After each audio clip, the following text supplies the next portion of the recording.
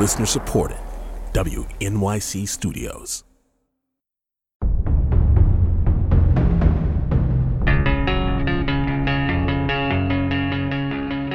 This is Politics with Amy Walter. Whew, what a year this week has been. We have to keep our eye on the ball. And the eye on the ball is to reclaim the soul of this country. It's going to be pretty close. We may be up by a few. Biden may be up by a few. But I think we go forward basically neck and neck. Joe Biden, the one-time frontrunner turned underdog, is now the frontrunner again, while Bernie Sanders, the one-time underdog turned frontrunner, is once again in the fight for his political survival. It's back to the future, folks, truly. And then, post-Super Tuesday, this happened. A viable path to the nomination just no longer existed. And I will not be our party's nominee. I will not be running for president in 2020, but I guarantee I will stay in the fight.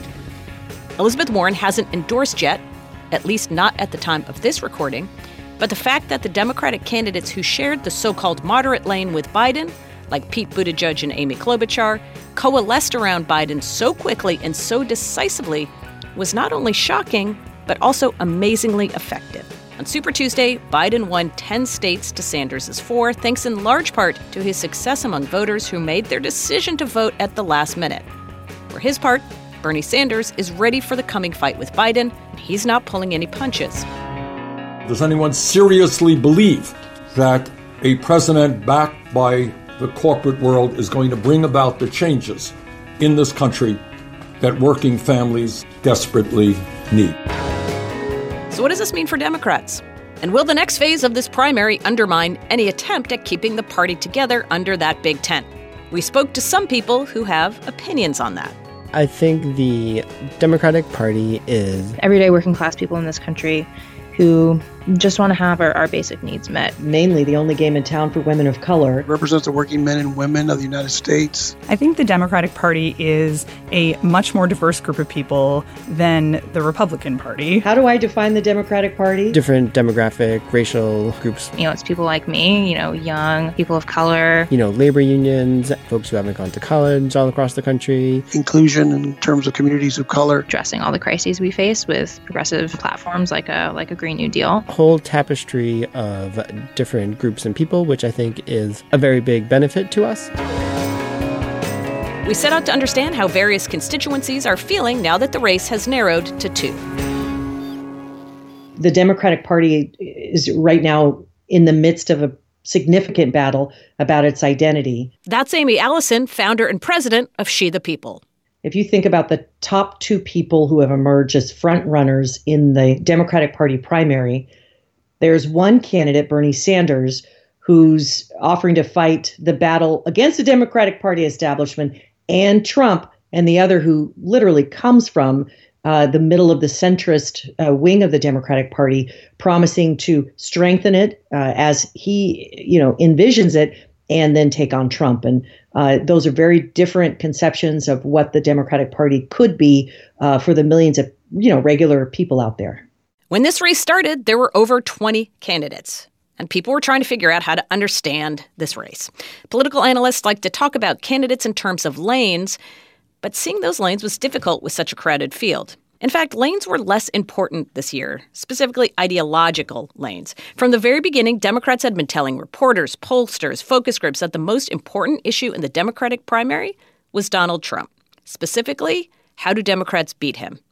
Other issues and policies and personalities were pushed to the side. I was told at the beginning of this whole undertaking that there are 2 lanes, a progressive lane that Bernie Sanders is the incumbent for, and a moderate lane that Joe Biden is the incumbent for. And there's no room for anyone else in this. I thought that wasn't right, but evidently I was wrong. So there you have it. My name is Domingo Garcia. I'm the national president of LULAC. LULAC is the League of United Latin American Citizens, the nation's oldest and largest Latino civil rights organization. What we're looking for is who's going to be the strongest candidate and that will deliver on the promises made to the Latino community, and also be able to beat Trump in November. At the end of the day, the Trump administration's policies have been pretty catastrophic for many Latino families, especially in terms of immigration and education. I think for most people in the mainstream of the Democratic Party, it's been a really good week. That's Lene Erickson from Third Way, a center-left think tank. She's one of many Democrats who say Biden is the safe choice, the choice that could get Democrats as close as possible to a repeat of the 2018 wins for the party. Last week and the week before were a little touch and go because it seemed like the kind of Twitter activists were really driving the conversation. And now we've seen the Democratic primary electorate weigh in and really learned that Twitter is not representative of what that primary electorate thinks. So going forward, I think, we're all hoping that we can bring together a broad coalition across the party because all of us want to beat Donald Trump. But we think we have a better chance to do it with someone who represents a majority of the party, not just the vocal extreme. I mean, I think what we saw in 2018 is the Democrats are incredibly energized to beat Donald Trump. And it wasn't about putting forth extreme candidates that got people excited and to turn out. It was about putting forth candidates that really spoke to a broad coalition of people and talked about the issues they really care about. Not about revolution, but about making real change in people's lives. That sounds a lot like Joe Biden does right now. He is really echoing the messages that won the blue wave in 2018. But one big question that still has a lot of Democrats worried is this. Can voters get excited enough about Biden? I would hope Democrats don't make the same mistake they made in 2016, going with a candidate that's sort of comfortable, established, but does not excite the base, does not expand the base. And I'm just kind of concerned that Biden is, again, that candidate. He's somebody that's a well-known quantity, but there's no excitement. If you go to a Biden rally, it's kind of a snooze. You go to a Bernie rally, and you feel like you're at a Friday night football game rally. And that's the difference. And so you need somebody who can excite the base, expand the base, get more Latinos to vote, get more younger people to vote. That's the only way I think you can defeat Trump. Trump has a fired up base also. You go to a Trump rally, it's also full of kind of a buzz out there. And he has his base ready to go vote. And the Democrats need to have somebody that can counter that. If we have somebody who is just sort of going through the motions, then we could lose the election again and Trump could be reelected for another 4 years. I don't think Biden could beat Trump. Araceli Jimenez is also concerned about Biden's appeal, especially to younger voters. She's the deputy communications director for the Sunrise Movement, a movement of young people who are fighting to stop climate change and create millions of good jobs in the process. Biden is not doing well with really key demographics to win. He's not doing well with young people. In fact, when young people try to, talk to him at fundraisers and at campaign events, when even Sunrise members ourselves have tried to ask him about, his plan to stop the climate crisis, his plan to revitalize our economy with green jobs, he has, quite frankly, he's run away from us.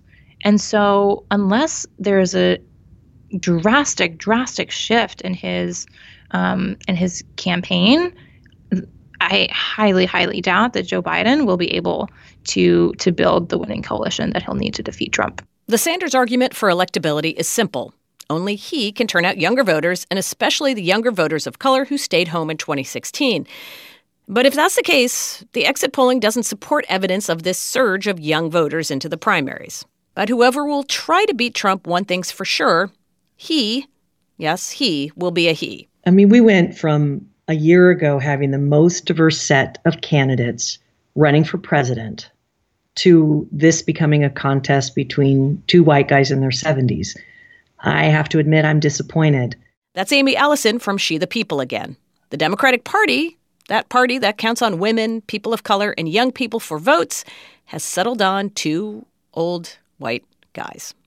But to win in November, that guy is going to need a lot of women and women of color to come out and vote. Women of color are not a monolith, and there are a lot of gradations and different communities comprised in the group. So it is incontrovertible that Black women, particularly those over 35, voted for Joe Biden, first in South Carolina and then in many of the southern states and in Texas, and really changed the trajectory of the primary from how it was looking in Iowa and New Hampshire till what it's looking like after Super Tuesday.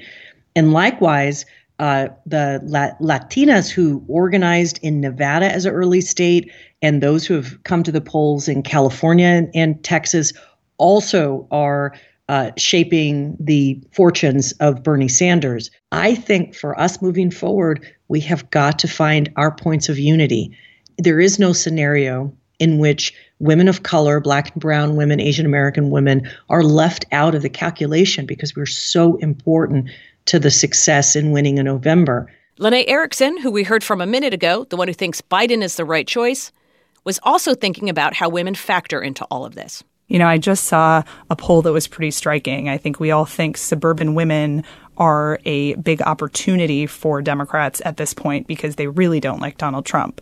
And if you look at the head-to-heads of Trump against a bunch of Democratic candidates, what you see is suburban women go for Democrats by 10 points with every single candidate except for Sanders. With Sanders, they're tied. And that is a huge red flag. We cannot win in November if suburban women are split between Donald Trump and our nominee. Did you catch that? She said our nominee. Not Biden, not Sanders, but whoever can take on Trump. That priority is consistent across the board. I think President Trump is an existential threat to this country, and I will vote for a paper bag against Donald Trump. And absolutely, if Bernie Sanders is the nominee, I'll knock doors. I'll put a Sanders sign in my yard. At the end of the day, we need to defeat Trump. The stakes are very high. I think the majority of Latinos as well as Democrats will support whoever the Democratic nominee is. Ultimately, I think particularly women of color are going to get behind the nominee. We have to unite at the polls in November, no matter what, to defeat fascism and racism. This election in November must be a referendum on white supremacy in this country. It must be a referendum on everything that Trump has stood for. Well, we've spent the better part of the last year trying to figure out this whole primary, and in many ways, we're right back to where we started. Now, next week, 6 states are voting. The biggest prize for that day is Michigan, with its 125 delegates. In 2016, Sanders scored an upset victory over Hillary Clinton there. And, of course, he's hoping he can do that again this year. But, as we saw earlier this week, in Michigan, Democratic elected officials, especially from the moderate wing of the party, have rallied behind Biden. By the end of this week, he had picked up endorsements from Governor Gretchen Whitmer and 2 freshman congresswomen who flipped red seats blue in 2018. Thanks to Lene Erickson of Third Way, Domingo Garcia of LULAC, Amy Ellison of She the People, and Araceli Jimenez from Sunrise Movement for weighing in. And hey, you had a lot to say about this dramatic week in the 2020 Democratic primary. Hi, I'm Marita from Vestal, New York. I'm sad but glad this is whittling down. I think it's cost too much money. I would very much have preferred a woman running for president, but I'm happy that we can make some choices and get on with promoting a more middle-of-the-road candidate. Hi, my name is Susan, and I live in Ripon, Wisconsin. It's got to be blue no matter who. My name is Mark Charlotte from Mendota Heights, Minnesota. I'm glad that it's now down to a 2-person race. The people have spoken. We should let the process continue until the convention. Hi, my name's Elise from Westchester. I'm intensely frustrated. It feels like we've gone back to the 1950s with 2 old white men as our only options. Hi, this is Julie from Sarasota, Florida. The race down to Biden and Sanders, I don't think either one are going to be able to beat Trump, unfortunately. Well, the results for Super Tuesday surprised just about everybody in the political world. Many of us expected the outcome to provide, well, really more of a muddled mess, but the voters in those 14 states actually turned in a decisive decision. And with the race down to just 2 viable candidates, we can now focus more clearly on the math, namely, how likely it is for either candidate to hit the magic number of delegates needed to get the nomination. And there's no one who understands the math better than my Cook Political Report colleague, David Wasserman. David, thanks for coming in. Welcome. It's always a pleasure, Amy. Let's start with the really important state that's still counting ballots, and that's California. And recently, Bernie Sanders was on TV with Rachel Maddow, and he said that at the end of the California count, that he thinks that he'll be a little bit ahead of Joe Biden. Do you think that could be the case? Not in the overall delegate count. That's not a realistic outcome at this point. Yes, California is still counting ballots. But what we see is that in the ballots that have been counted since the initial count at 3 a.m. on election night, Joe Biden has actually narrowed the percentage margin of Sanders' victory in California, not dramatically, but the votes that we've seen come in since have been roughly even between the two of them. And keep in mind that Biden is going to keep picking up delegates as results are finalized in Super Tuesday states he won, because it takes some time to sort out the math at the congressional district level where there are set numbers of delegates at stake. And that depends on the final certified results in each state. So let's go through the next couple of weeks here. Obviously, the Sanders campaign is focusing a lot on Michigan, but we know that states that look like Michigan, like Pennsylvania and Ohio, are also still on the calendar. Can he make up for the delegates he lacks by just winning in those states? Theoretically, yes, but the reality is those states tend not to have a big early vote, and there weren't votes cast there before Sanders' lead in the national polling evaporated. And if you were to superimpose, the demographic patterns that we saw in places like Virginia, in Minnesota, in Maine, in North Carolina onto the next set of states, then Joe Biden would not just be winning states like Michigan and Ohio, he would be cruising to victory in those states. And then when you consider what's on the map on March 10th, Mississippi, an overwhelmingly African-American Democratic electorate where the state Senate Democratic caucus unanimously endorsed Joe Biden.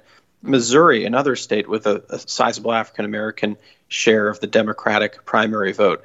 These are places where Biden is likely to do very, very well unless there's a seismic shift in the race. And then, of course, you get to Florida on March 17th. And we've seen polling out of Florida that gives Joe Biden a lead in the 40s. So it's going to be very difficult for Bernie Sanders to overcome that. The other question that we had been talking a lot about before Super Tuesday, Dave, was the possibility of a contested convention. Does that now look like that is not going to happen? This is something we had been talking about all year that Democrats had really feared, the potential that the delegates would be split in so many different directions that no one would be able to win a majority. And those fears have subsided because not only did Biden and Sanders do very well relative to the other candidates, but Warren and Bloomberg failed to hit viability thresholds of 15% in some of the largest states on the map, Texas and California. And that meant that they were shut out of delegates on a statewide basis in those places. And their delegate counts are much lower than they had been hoping. And of course, they dropped out of the race. So that makes it much less likely now that it's a one-on-one that the eventual leader arrives at the convention with only a plurality of delegates, not a majority. So our dreams of covering a contested convention are dashed, Dave. Well, it seems like every 4 years, the political junkies all want to see this go to a dramatic convention. Of course, the most dramatic convention on the Democratic side was probably in 1924 that took 103 ballots to nominate John W. Davis from West Virginia. But I don't think we're on track for that kind of fun this year. Well, David Wasserman, House editor for the Cook Political Report, thanks again for coming in and breaking this all down for us. Thanks so much, Amy.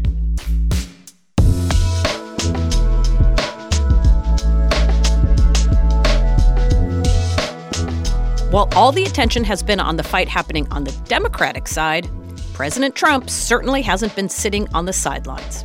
I think in a certain way, Bernie would be tougher because he's got a base. It's a much smaller base than my base. I think a lot of my people are here and I did nothing to do that, but we have a lot of support in Pennsylvania, and I think we have a lot of support everywhere. Look at the rallies. The Trump campaign is sort of pressing their advantage. That's Alex Eisenstadt, national political reporter at Politico. They're raising tons of money to spend this summer, this fall. They are running tons of digital advertisements. They are banking really important data. And they're doing the kinds of things that they think are going to allow them to build this massive machine that is going to be kind of ready to go once Democrats finally have their nominee, whenever that is, really. And so the idea on the Trump side is, and you talk to people who are very close to the president, they say, look, by the time Democrats finally have a nominee, we're going to have a massive organizational advantage. So when the president shows up in some of these early states where Democrats have primaries, right? He'll come in the weekend before or the day before and have these rallies. Is he doing this just to troll Democrats, or is there a strategy? One, he is doing this just to troll, partly, and I think he's been kind of out front in saying that. The president loves, of course, getting in the news cycle, and he can't really stand seeing other people suck up time and attention. So when Democrats have a primary in New Hampshire or somewhere else, the president can't help but go to that state the night before because he wants to see himself getting the headlines. He wants to see himself dominating not just the national coverage surrounding this event, but also the local coverage. So you'll see him getting a lot of local headlines when these rallies take place. But there is sort of a secondary purpose to this, which is the Trump campaign wants to ensure that its supporters are fired up and are engaged. Along with these rallies that they hold, there is a large sort of data operation the Trump campaign has set up to surround some of these rallies where people go in and they'll take their phone number and they'll take other pieces of information. And then the campaign can go back to them later on this year to get donations and to ensure that they have their votes banked. So the strategy, Alex, is not necessarily to try to bring more or new people into the tent. It's just ensuring that everybody who would already be comfortable in that tent show up and vote, right? Finding every last one of those people. To a large extent, that's true. I mean, you see Trump playing very much to his base. You're not seeing, at this point, a ton of efforts to expand outwards. There is some nuance to that, right? You are seeing some efforts. For example, with the African-American community, Trump got something like 8% of African-American voters in 2016, but his campaign is making an effort this time around to win over black voters. And they believe that if Trump can get somewhere into the low to mid-teens, so not a huge increase in terms of support, but a small increase in terms of black support, the Trump campaign believes that they can make inroads in some of the key states that they're going to need to be able to win. Their outreach to black voters has sort of been one of the main ways in which they're trying to expand their coalition. But if you look at Trump's messaging and the kinds of things that he's saying and doing on a daily basis, he's very much playing to a lot of the same people that he's played to really for the last 4 or 5 years. That could be potentially a danger for him as he's seeking re-election. I know it's so interesting, Alex, because as I've been watching this outreach to the African-American community, we're seeing it in ads that the campaign is putting out. You know, you kind of wonder, okay, that seems like it's going to be not an easy thing for him to do. Maybe it would be easier for him to just, again, lean into an economic message and win back some of those suburban voters he lost in, or at least Republicans lost in 2018. It's a great point. And that challenge that he's going to face could be more pronounced, perhaps, if someone like Joe Biden ends up being the Democratic nominee. Why? Because if you look at how Biden has done in recent primaries, how he's been able to rack up a bunch of primary wins is because Biden has done particularly well with really two groups of people. One, affluent, sort of upscale suburbanites, and two, black voters. And so there is some concern among folks in the Trump camp that if they are indeed going to face Biden in the general election, this could be a real challenge for them. When you talk to the Trump campaign, who do they want to face? Bernie Sanders or Joe Biden? Well, this is sort of the $64,000 question, right? On the one hand, there is some concern about facing Biden. They think Biden could sort of have a big map, that he's someone who could play in a lot of different states, not just the upper industrial Midwest, but also places like Florida, Arizona, North Carolina, because there is a fear potentially that Biden has this wide appeal. People know who he is. People have sort of a favorable impression of him, and that he could play particularly well. At the same time, though, there are people you talk to in the Trump camp who also acknowledge that Bernie Sanders could present some challenges. Particularly there's a fear that if Bernie is out there, he could play particularly well in states like Wisconsin, Michigan, Pennsylvania, Minnesota, and other states, that his sort of populist appeal could cut into Trump's populist appeal. However, you would, just talking from them on a day-to-day basis, you really get the sense that they would rather face off against Bernie Sanders. The Trump campaign believes that if they can run against socialism, that creates sort of an ideal contrast for them heading into November. And while the re-election effort sort of believes or contends that they can sort of attach Biden to these sort of liberal ideas should he become the Democratic nominee, there's also a sense that that's just a little harder to do with Biden. He's not really seen as this sort of liberal, progressive stalwart the way that Bernie Sanders is. Is there any other state? I mean, we look at the Electoral College map, Alex, and everyone talks about Michigan and Pennsylvania and Wisconsin. You brought up the fact that states like North Carolina and Arizona are places that the Biden campaign may be able to make some inroads. But what about the Trump campaign? I've heard them talk a little bit about a place like New Mexico, but New Hampshire and Minnesota seem to be two places where they're also focusing, and those are two states that Hillary Clinton narrowly won in 2016. The Trump campaign definitely feels like they want to expand the map from the states they won in 2016. And Minnesota is a great example of a state where they want to make some inroads. They kind of point out that if you compare Minnesota to Pennsylvania, there are a lot of similarities. If you look at both states, they both have some similarities. Trump ended up losing the urban areas in both states by far larger margins than traditional Republicans lose. But if you look at the sort of rural areas, he ended up winning those rural areas in both Minnesota and Pennsylvania by far larger margins than most Republicans do. Of course, the question is, and this is a big one, is are there enough rural voters out there in Minnesota for Trump to win? Is there going to be enough for him to sort of expand his base to make up for whatever he would lose in the Twin Cities areas? And that's going to be his big challenge in this election. Alex Eisenstadt, thank you so much for coming in and talking with me about this. I really appreciate it. Of course. Thanks for having me.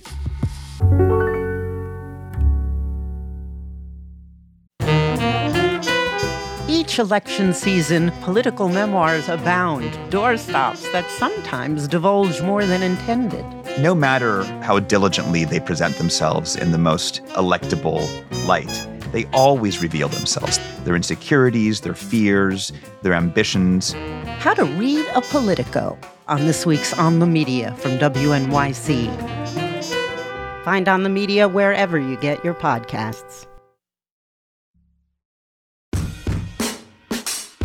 This is Politics with Amy Walter on The Takeaway from WNYC and PRX in collaboration with WGBH Radio in Boston.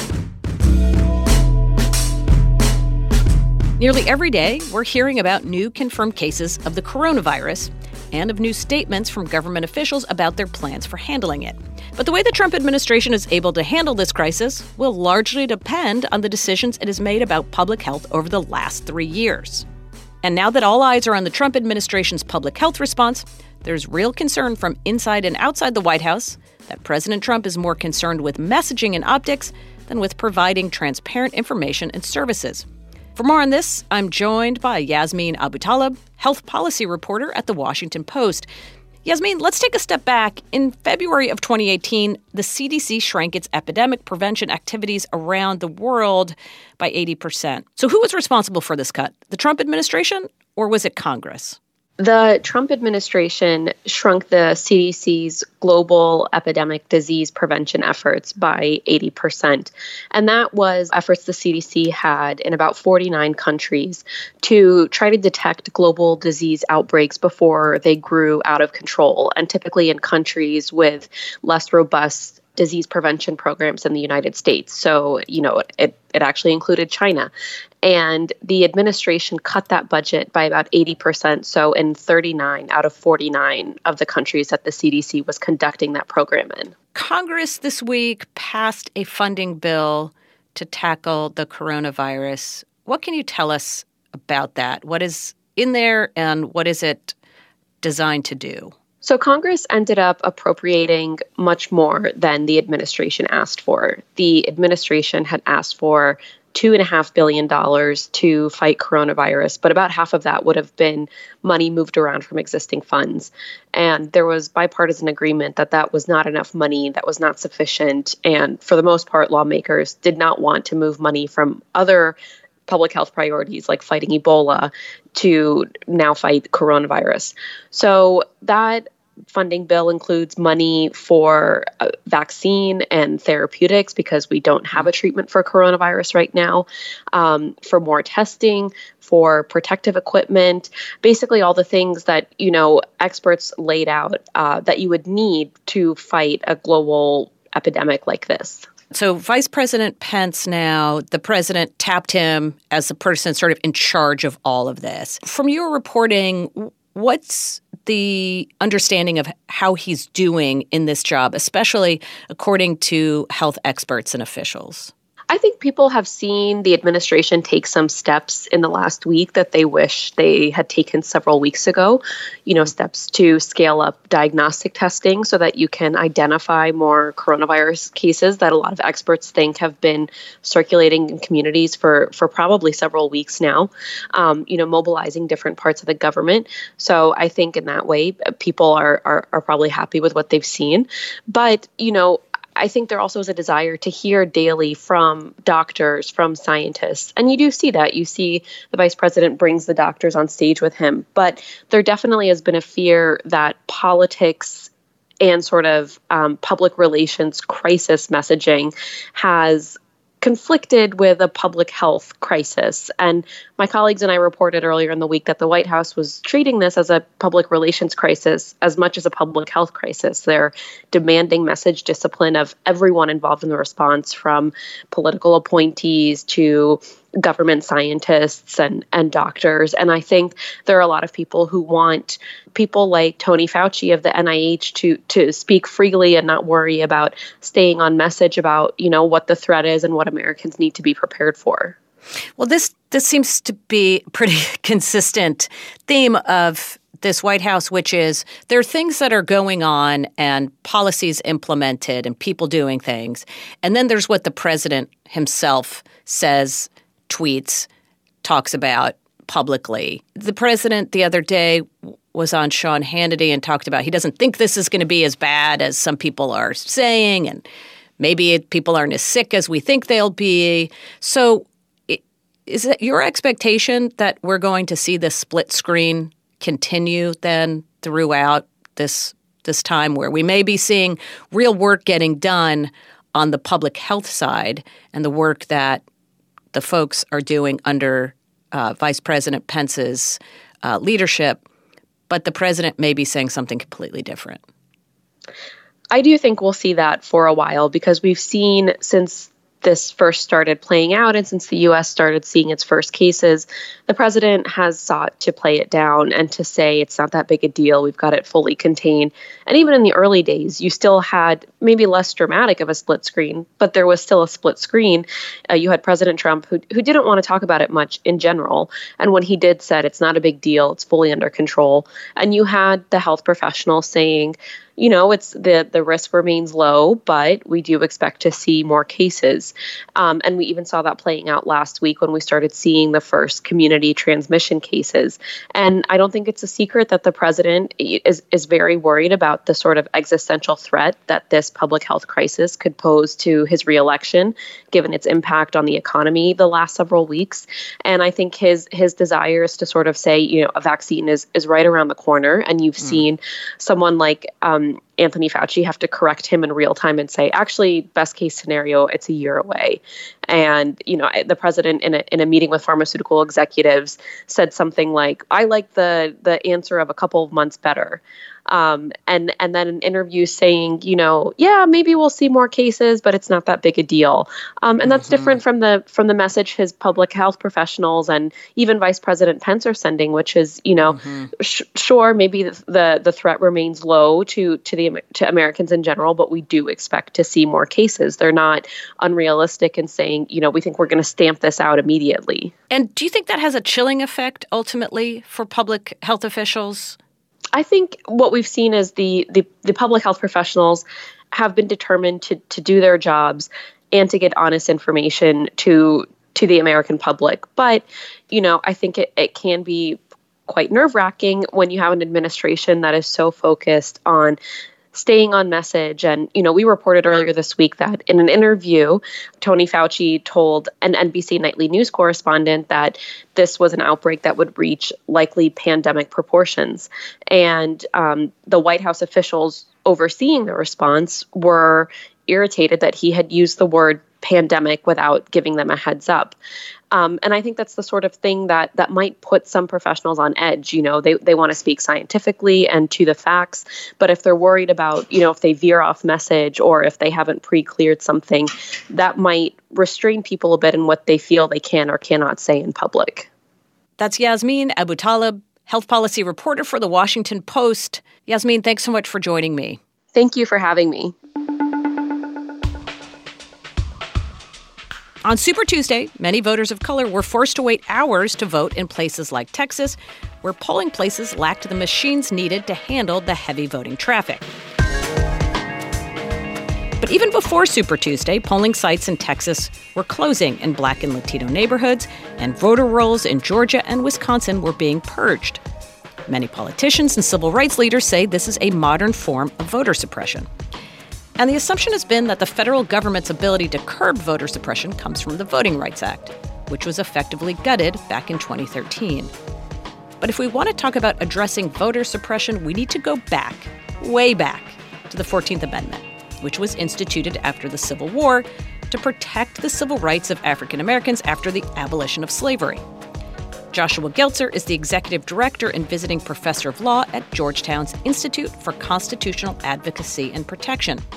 And he told me there are 110 words in the 14th Amendment that have largely been lost to history. When the right to vote at any election for the choice of electors for President and Vice President of the United States, representatives in Congress, the executive and judicial officers of a state, or the members of the legislature thereof, is denied to any of the male inhabitants of such state, being 21 years of age and citizens of the United States, or in any way abridged, except for participation in rebellion or other crime, the basis of representation therein shall be reduced in the proportion which the number of such male citizens shall bear to the whole number of male citizens 21 years of age in such state. I started by asking him what did that language mean for states at the time it was being written?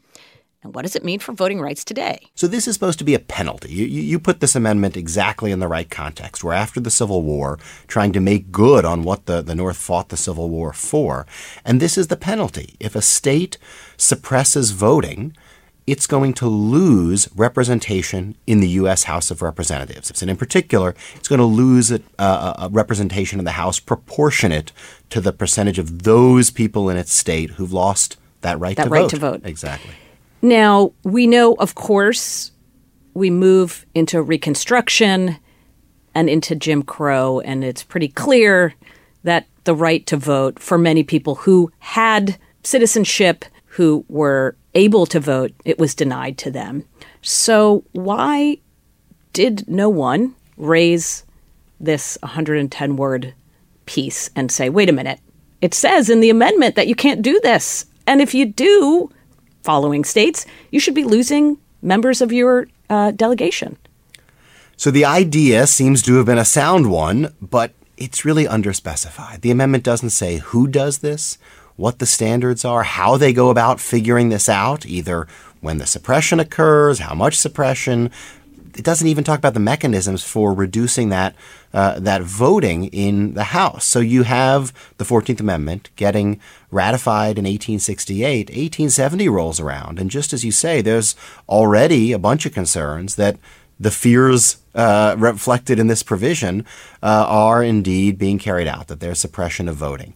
And as 1870 brings the 9th census to the United States, there are those in Congress who want to try to make good on this provision and who begin going down the road of trying to gather the information one might need to assess whether this penalty should be applied to some states. And it doesn't work out. People in Congress fight about how to go about it. That's I'd describe as the last real attempt, 1870, to try to do something through Congress with this. So if we fast forward to the 1960s and the Voting Rights Act, it does not exactly follow these 110 words, but the Voting Rights Act did say there are going to be penalties to states for denying the right to vote of your citizens. So was that a good stand-in then for this 110-word piece of the amendment? It was marching us down a road that seemed to be improving until you get to 2013. And the Supreme Court comes along, declares unconstitutional the coverage formula of a key section of the Voting Rights Act, but really what they did was gut that act. Part of the reason the Supreme Court gave in 2013 for saying this provision was no longer needed was, look at all this data. We have turnout. We have participation in the process. So it worked. The Voting Rights Act worked. Did it work, though? There were still problems. The Voting Rights Act and even the best form of its implementation and enforcement hadn't taken care of the scourge of voting suppression in this country. Indeed, even in 2013, and part of what made that decision so astonishing to many of us who were concerned by it, is that it seemed we were on the upswing of at least attempts to find new ways to suppress the vote. And what we've seen and what we were already seeing in 2013 were newer tactics, such as closure of polling places, even worse, last-minute closure of polling places. So it would, I think, be too rosy-eyed a view to look back and say that with the Voting Rights Act in full swing, so to speak, all was well. There was still room for putting more pressure on states, and this provision, I think, could have been part of that.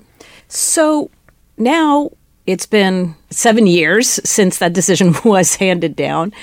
Why have we not seen lawsuits brought up referring to the 14th Amendment clause?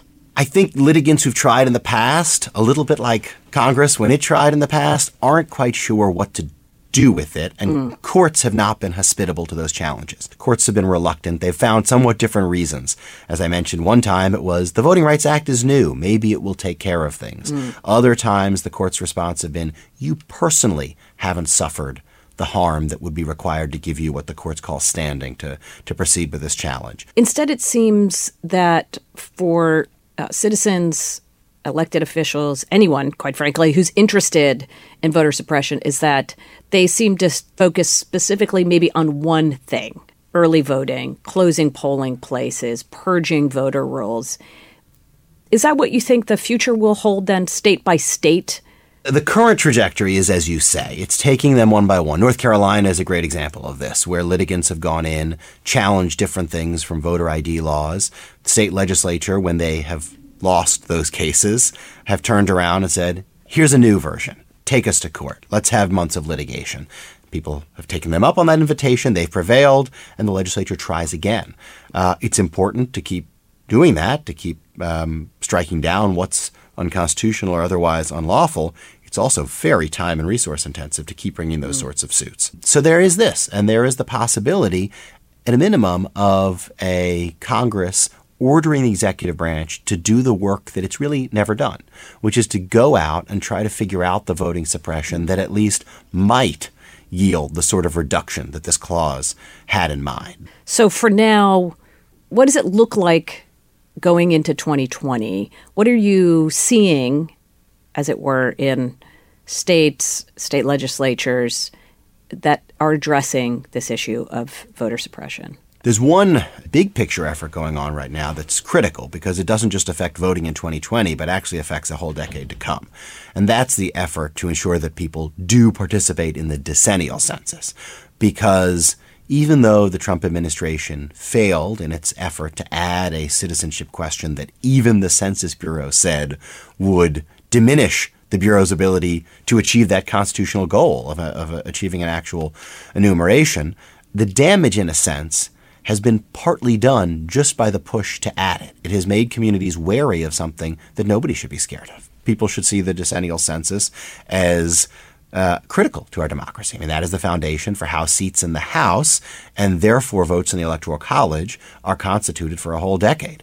So one big picture effort is encouraging participation, no matter what people have heard, no matter what fights people have seen fought over the past months and years.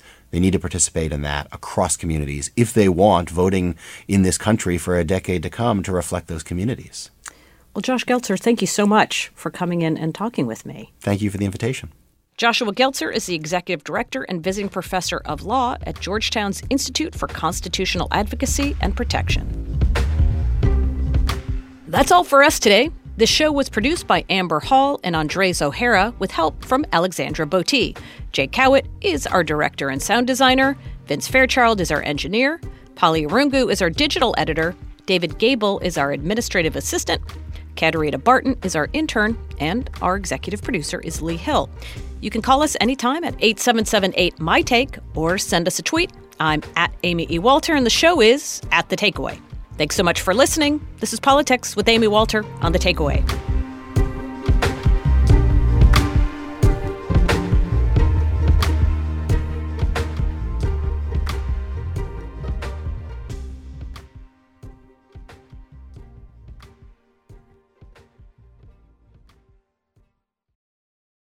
What's up with our elections in 2020? Why do some states caucus and others don't? Who gets to be a delegate? And yes, everyone goes crazy about Super Tuesday, but what is it and why is it so important? I'm Amy Walter, host of How to Vote in America, a new podcast from WNYC Studios. Every episode will tackle one element of this long and twisted election process and try to make sense of what it actually takes to vote in this country. Listen to How to Vote in America wherever you get your podcasts.